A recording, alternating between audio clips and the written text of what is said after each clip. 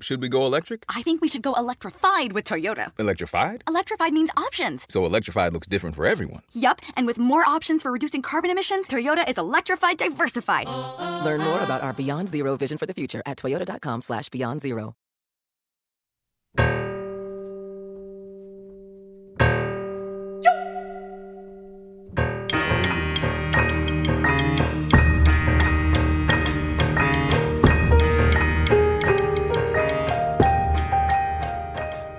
This is Radio Atlantic. I'm Isaac Dover. 20 Democratic candidates meet to debate this week.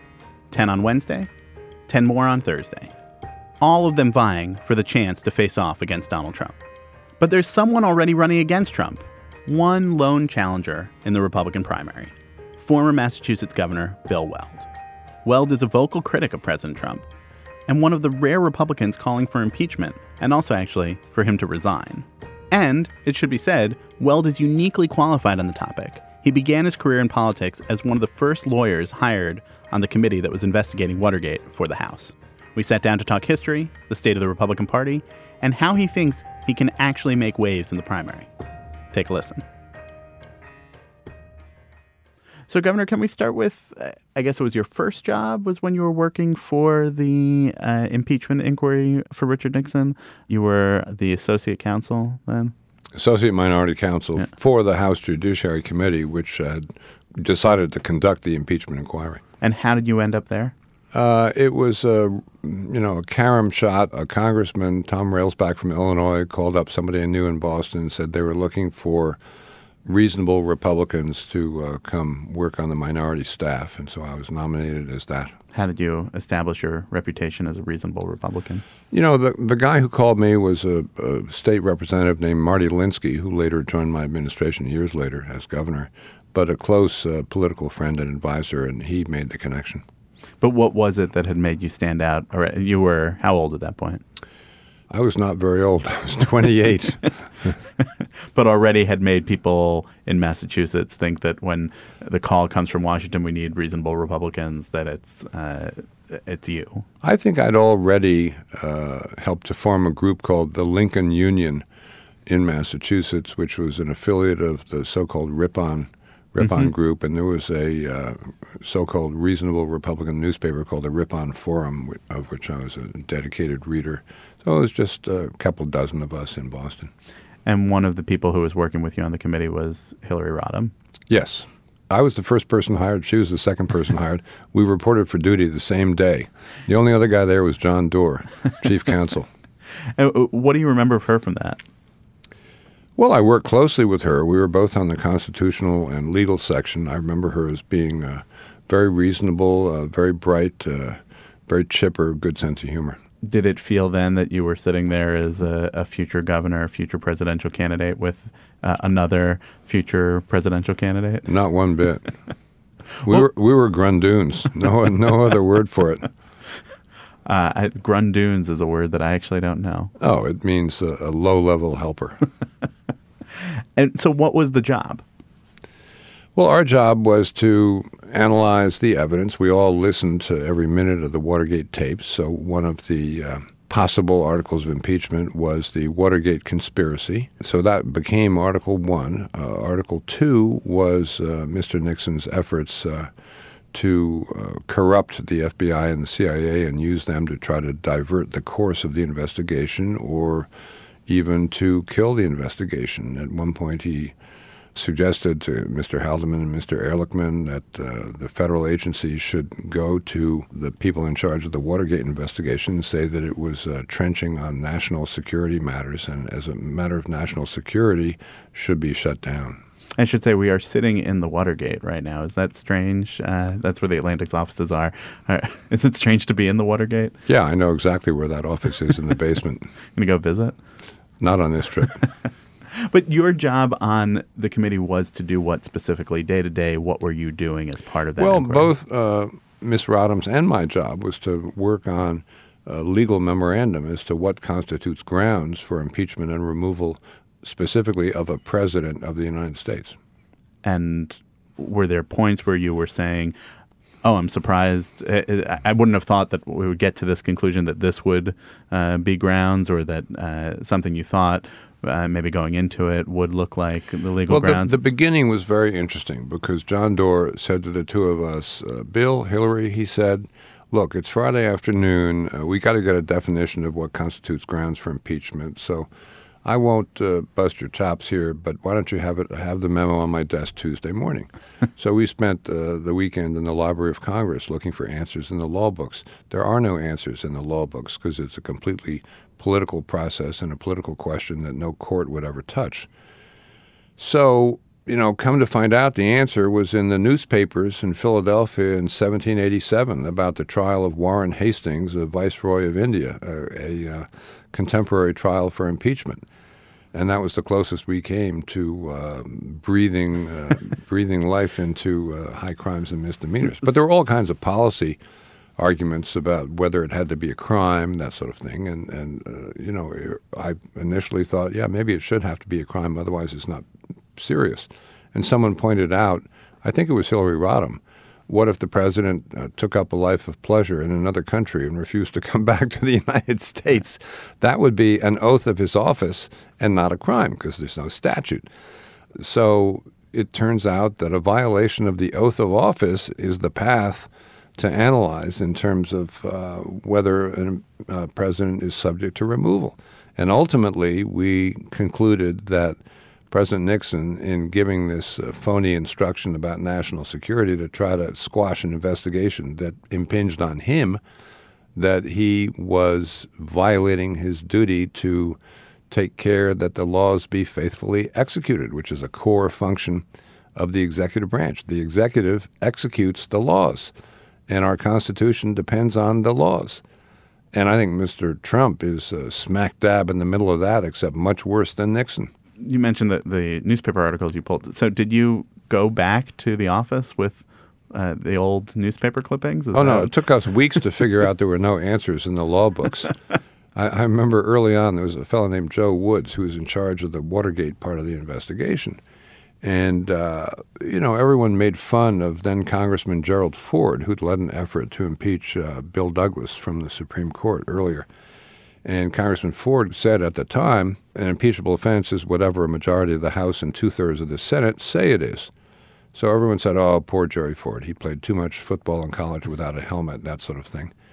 And in or about April or May of that year, after 40 lawyers had almost gone blind looking for the answer to the legal question in the law books and everywhere else and arguing and making policy arguments, Joe Woods held a press conference, and among other things he said was, that definition that Congressman Ford offered, it's really a terse but profound definition of what constitutes an impeachable offense.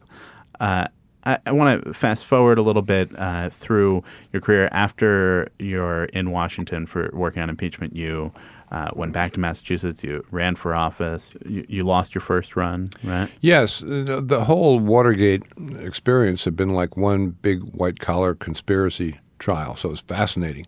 And I had been in corporate law prior to going down to Washington. And when I came back, I told my firm I want to go into litigation, which I did. And then in 1978, 4 years later, I ran for state attorney general, and my platform was we have to make greater use of a statewide investigative grand jury to uncover white-collar offenses because they don't appear, like a murder or a bank robbery on page one of the newspapers the next day. No one knows that a crime has been committed. So you need to investigate. And that didn't do so good. I lost almost 80-20. Matter of fact, I hold the record both for the biggest loss and the biggest win in Massachusetts political history. Is that a distinction you're proud of? Yeah, I guess so. But I enjoyed that campaign, and a couple of years later, Reagan got elected president, and I was about the only Republican in Massachusetts that had seen the inside of a courtroom very much. So I got appointed U.S. attorney, and that really was my big break. Right. And then you do that, and then you're elected governor in 1990. You start from people not registering you in the polls, essentially. I was not even an asterisk when I started, and I had an 80-20 loss under my belt. So no one took me seriously. And the man who'd beaten me 80-20 was a candidate on the Democratic side. So people said, what are you running for? And I said, because I want the office. Yeah, and you won. And I won. You won. You won coming in after Michael Dukakis. And by 1994, your reelection, that's the one that's the biggest margin in Massachusetts history. That, though, is 20 plus years ago. Right. Walk us through what you've been doing with yourself since then. One of the things that you did along the way was in 2006, you came to New York and you were briefly a candidate for governor in New York. And covered that race a little bit then. Right. You did not come out of the state convention as the nominee. You also, in 2016, were the vice presidential nominee on the Libertarian ticket. But what else? Those are the political things that have been there. What else has been? Neither one of them took more than 6 months. Right. So I've been in business since leaving the governorship. Much of it international, particularly the last 15 years, representing technology and resource companies that do business around the globe. I've spent a lot of time in Asia, not just East Asia, but Central Asia, places like Kazakhstan. I spent a lot of time in Africa. Right now I'm involved in the Democratic Republic of Congo, which is doing what? helping with mining one of the world's largest copper mines there. But what's your part of that? Obviously, you're not there with the big axe. I'm kind of a consigliere to the CEO, looking out for trouble. It has a lot more to having been head of the criminal division of the Justice Department than with having been governor, because if you're a major foreign company doing business in countries abroad, there's always a risk of Foreign Corrupt Practices Act and somebody with their hand out. And I can be quite convincing about the consequences of having your hand out in a situation like that. For example, we have a duty to put out a press release about this tomorrow unless it's withdrawn, and you're going to have a long white beard by the time you get out of prison if you try to travel anywhere that has an extradition treaty with the United States, which means you can never go see your girlfriend in the south of France, where I happen to know that all your swag is already buried, because we would do our homework. I would imagine in a lot of these countries, they look at you crossways when you say you can't take a bribe or you can't pay a bribe. But that's why it helped having been head of the criminal division of the Justice Department. And, particularly in Asia, people think someone who's been a governor or a senator, they think that their power never ebbs, because in Asia it never does ebb. Whereas in the United States, when you're out, you're out. You say you're from the party of Lincoln. Right. That's your line. What does that mean? It means that you appeal to the better angels of people's nature as opposed to appealing to the worst impulses in them and trying to stir up those impulses by sowing division and strife and trying to set everybody's teeth on edge, which is exactly what Donald Trump does every day of the week. And, I grew up in a time when the two parties in Washington worked cooperatively across the aisle. Divisions between the parties stopped at the water's edge. And I worked for Senator Javits of New York during that period of time. And people like Howard Baker of Tennessee was already in the Senate. Lamar Alexander was a staffer for him when I was a staffer for Senator Javits. Chuck Percy had just been elected. It was an exciting time in the Senate, and if somebody was going to give a big speech, the galleries in the Senate were full of people who wanted to hear the speech and see if they were persuaded by it. And nowadays, if someone's going to give a speech, it's just an attack ad for television. So it's done in the chamber at 3 o'clock in the morning, and the chamber is dark and no one else is there, and the rules of C-SPAN are you cannot remove the camera from the person's face, so you can't see that the chamber is dark and this whole thing is just a political trick. I don't know when the last time that I was in the House or Senate galleries and actually saw somebody, any kind of a crowd for a speech being It's been a long delivered. time. It's been a long time. I think things started to go downhill with the 94 election, which was itself quite a bitter election. And I remember visiting with Newt Gingrich when he was the minority leader before he won that election. And the Democrats had a saloon door on his office so he couldn't have private meetings. And I don't know. There's still a couple of those around the Capitol. I'm just guessing, but I'm guessing that Newt didn't forget that when he got elected Speaker the next year. Donald Trump said at a fundraiser about a year and a half ago, a lot of people don't know that Abraham Lincoln was a Republican. Do you think he's part of the party of Lincoln? No, not at all. Not at all. Matter of fact, in the 1850s, the Whig Party, which was the predecessor of the Republicans, split in half. And the southern half, the pro-slavery half, was called the Know-Nothings. And they were characterized by huge anti-immigrant discrimination and by violent rallies and conspiracy theories. Carbon copy of the Trump campaign in 2016. The other half, the northern anti-slavery part, joined John C. Fremont and the Free Soilers, and 4 years later they elected Abraham Lincoln the president of the United States. So those are your two factions. And the Trump party today is the know-nothing party. The other half, which seems to be slimmer today, but I think could come back, is the party of Lincoln, which was called the Free Soil Party, but then became known as the Republican Party. What would you think that Lincoln would make of Donald Trump? I think he would be appalled. Lincoln was a deeply civilized and decent man. As things stand now, is your campaign against Trump? Is it against what the Republican Party has become? Well, those may be one and the same thing in Washington. It really, I mean, there's a lot of things that I think need to be done that I think the president, Mr. Trump, because of his disinterest in policy and perhaps inability to come to grips with policy questions in an organized and well-informed manner, has no interest in. You know, I'd like to balance the budget. I'd like to cut spending. I think that would send a good message internationally. I'd like to repair some of the irreparable damage that's been done to our relationship with our military allies. I'd like to return to a policy of free trade among nations as opposed to slap on punitive tariffs first and take that as your negotiating position and then go try and scare everyone to death. It's all in the art of the deal. You know, take a completely unreasonable position, and if you're unreasonable enough, they'll have to come to you. That's not my idea of how a president of the United States ought to act. But isn't that where the Republican Party is right now? The Republican Party... No, it's where Mr. Trump is. I mean, I think a lot of Republicans in Washington aren't even thinking beyond, oh my goodness, this guy we've got in there now, he's a poser, but he's our poser now, and I can't rock the boat, or maybe I won't get reelected. I'm not sure it goes any deeper than that. Some of these people are friends of yours. Yes. What do they tell you privately? I have conversations with Republicans in which I hear dismay and disapproval of things that Trump is doing or of Trump himself, and publicly don't hear that. So what are you hearing privately? And what do you say to them when you have been public about this? Obviously, you're running against him. You have taken this stand, and you wish other people would. Yeah, no, everybody agrees with me in private. Keep doing what you're doing, kid. It's a great service to the nation. The country needs you. Keep it up. Lamar Alexander is an old friend of yours, senator from Tennessee. Right. He is not running for re-election. He theoretically could say more publicly what he wants to.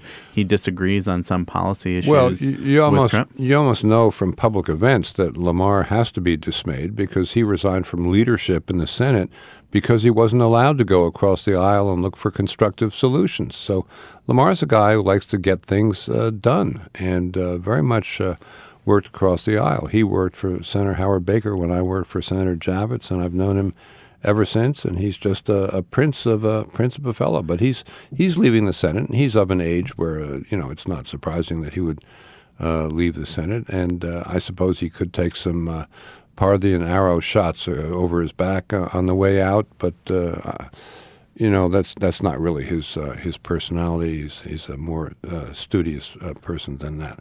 If you want someone who's going to be a bull in the china shop on my side, that's me.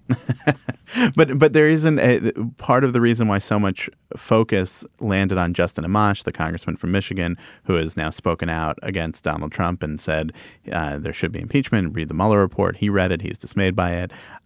Is that he is the only one.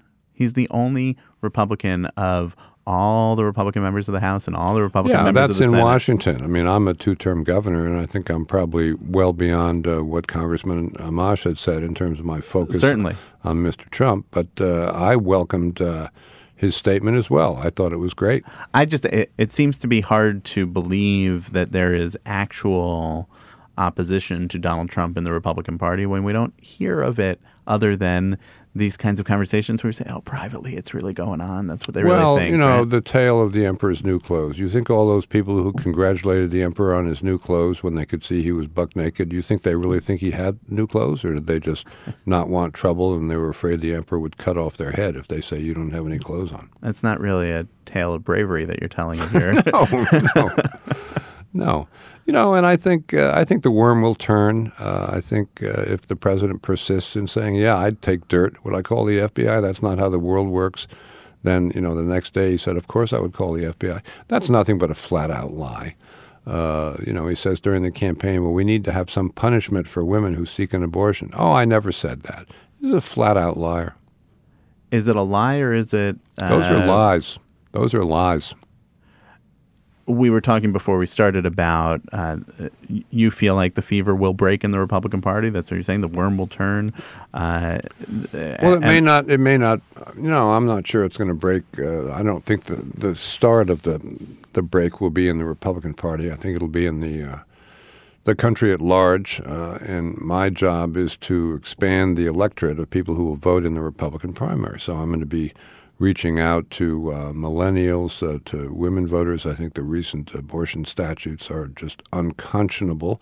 And it's not just suburban women who should be dismayed by that. It's all women because it implicates a question of gender equality. And to say that a woman who is raped has to carry the rapist's child to term is just totally the chattel theory of women. It's viewing women as carriers, and women should be insulted by that. And that is something that the Republican Party and the administration of Mr. Trump is trying to engineer for the cynical purpose of getting to the Supreme Court and get Roe v. Wade overturned.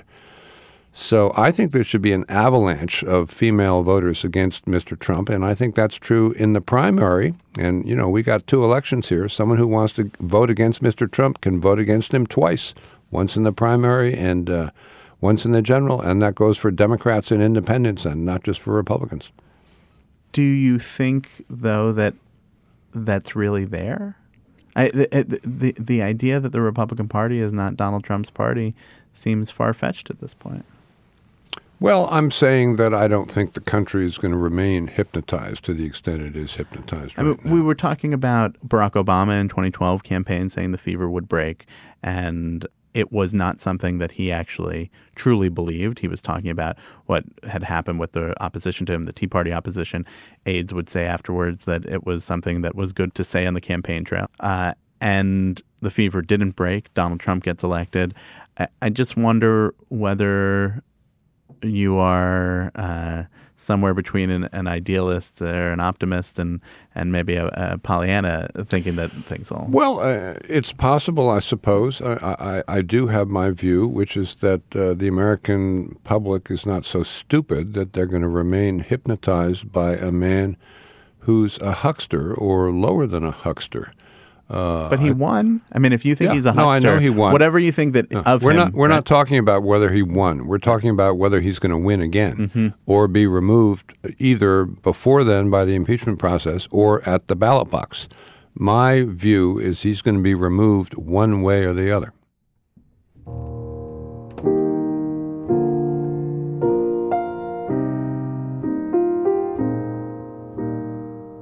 We're going to take a quick break and come back with more with Governor Bill Weld.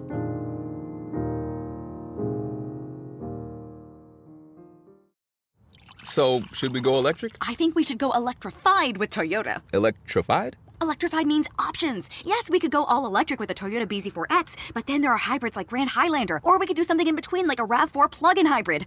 So, Toyota is electrified diversified? Yup, and with more options for reducing carbon emissions, the closer we all get to Toyota's Beyond Zero vision for the future. Exactly how much coffee have you had this morning? Learn more about our Beyond Zero vision for the future at toyota.com/Beyond Zero.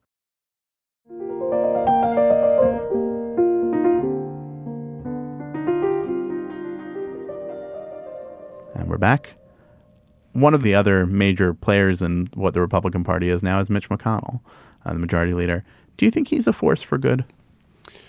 Well, I've been intrigued by Mitch over the years. I know him reasonably well, and I certainly supported the senatorial Republicans, including at times when he was in charge of them. I do think he plays a long game, a deep game in politics, so he's a good analyst of how to get things done politically.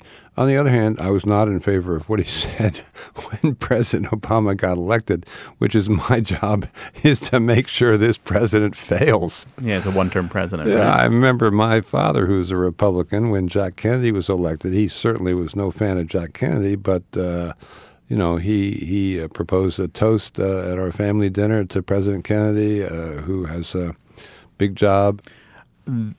It does seem that if we're talking about the Republican Party and Donald Trump, we're not just talking about Donald Trump. We're talking about what Paul Ryan did as Speaker, what Kevin McCarthy as Minority Leader is doing now, what Mitch McConnell has been doing as Majority Leader.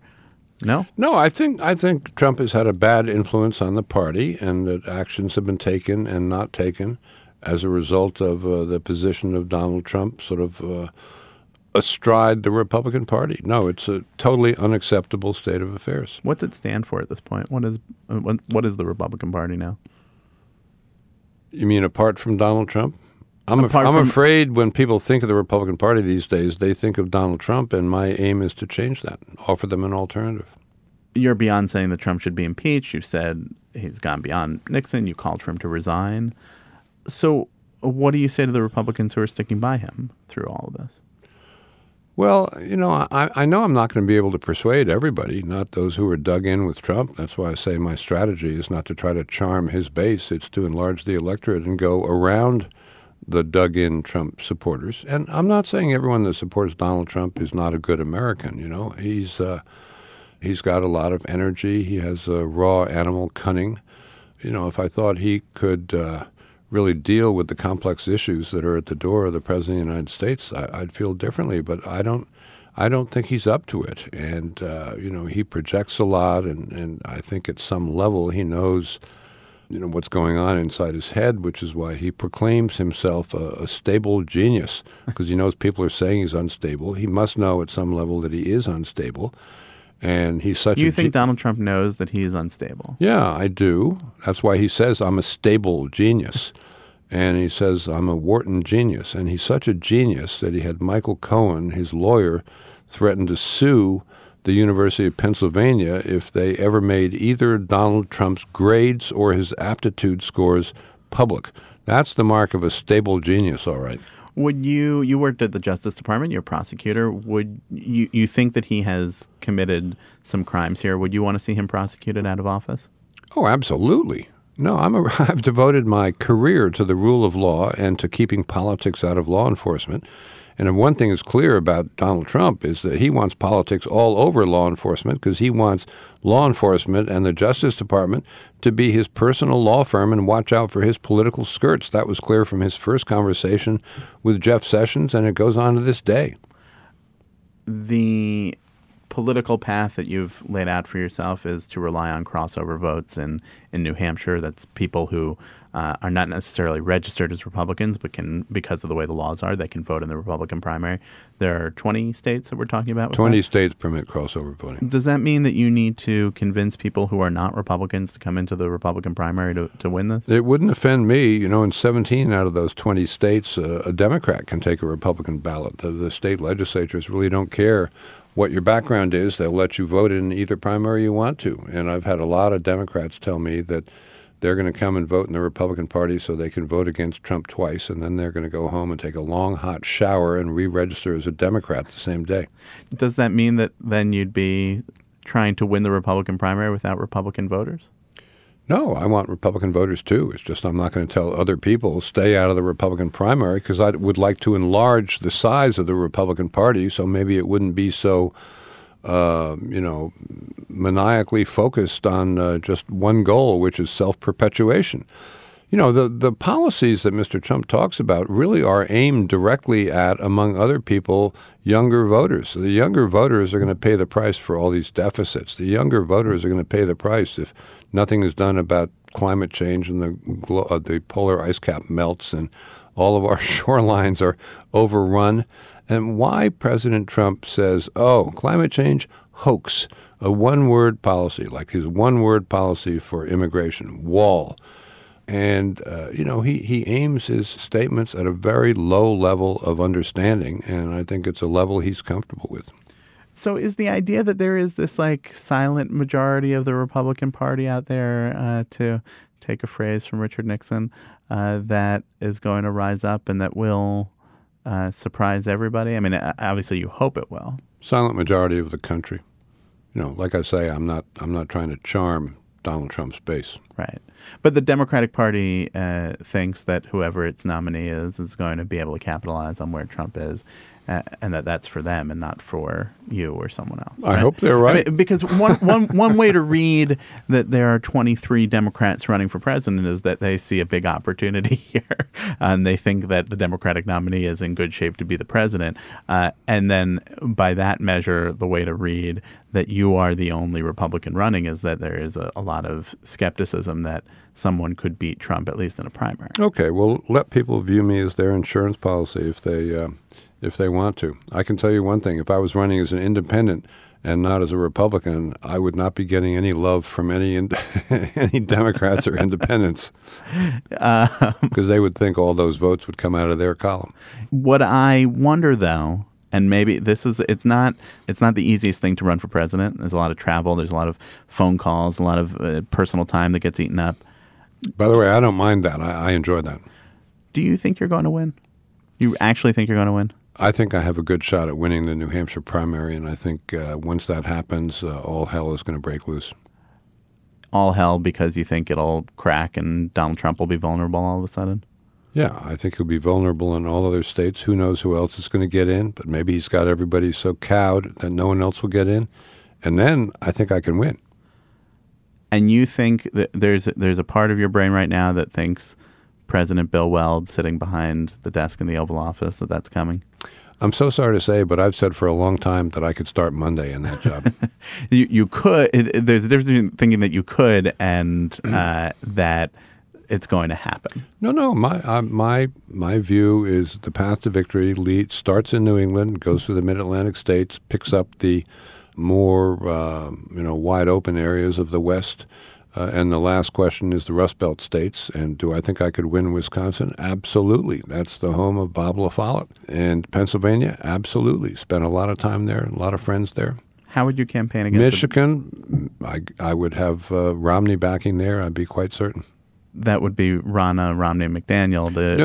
No. I mean, I'm talking about the other Romney. Remember him, Mitt Romney? I do remember him now, a senator from Utah. So that's what I'm saying. His connection to Michigan has tapered off. No, it's just he's got a legacy connection there. As I was saying Sure. to you earlier, I have a lot of legacy relationships with the former governors who I've served with and worked with over the years. Mitt Romney's another friend of yours who hasn't spoken up, though, that much. He has expressed his dismay, but hasn't gone further than that. What do you make of him? Well, I think Mitt is a great public servant and will do a lot of good things in the Senate. Do you think his private sense of things is different from his public sense of things? Oh, he'd be among those who I think would privately applaud what I'm doing, sure. Has he?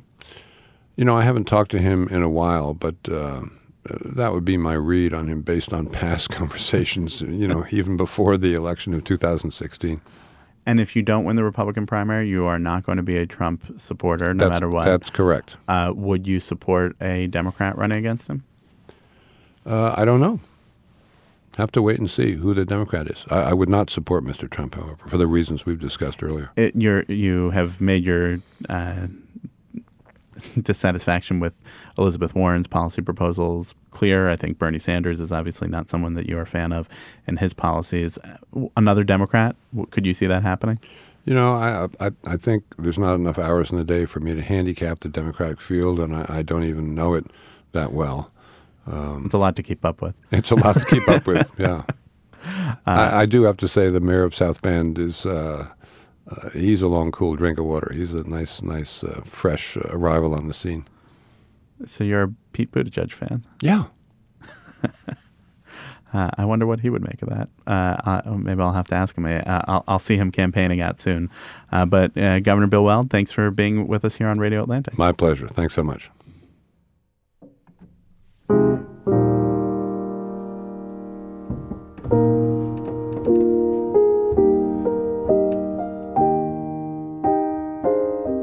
That'll do it for this week of Radio Atlantic. Thanks to Kevin Townsend for producing and editing this episode, and to Catherine Wells, the executive producer for Atlantic Podcasts.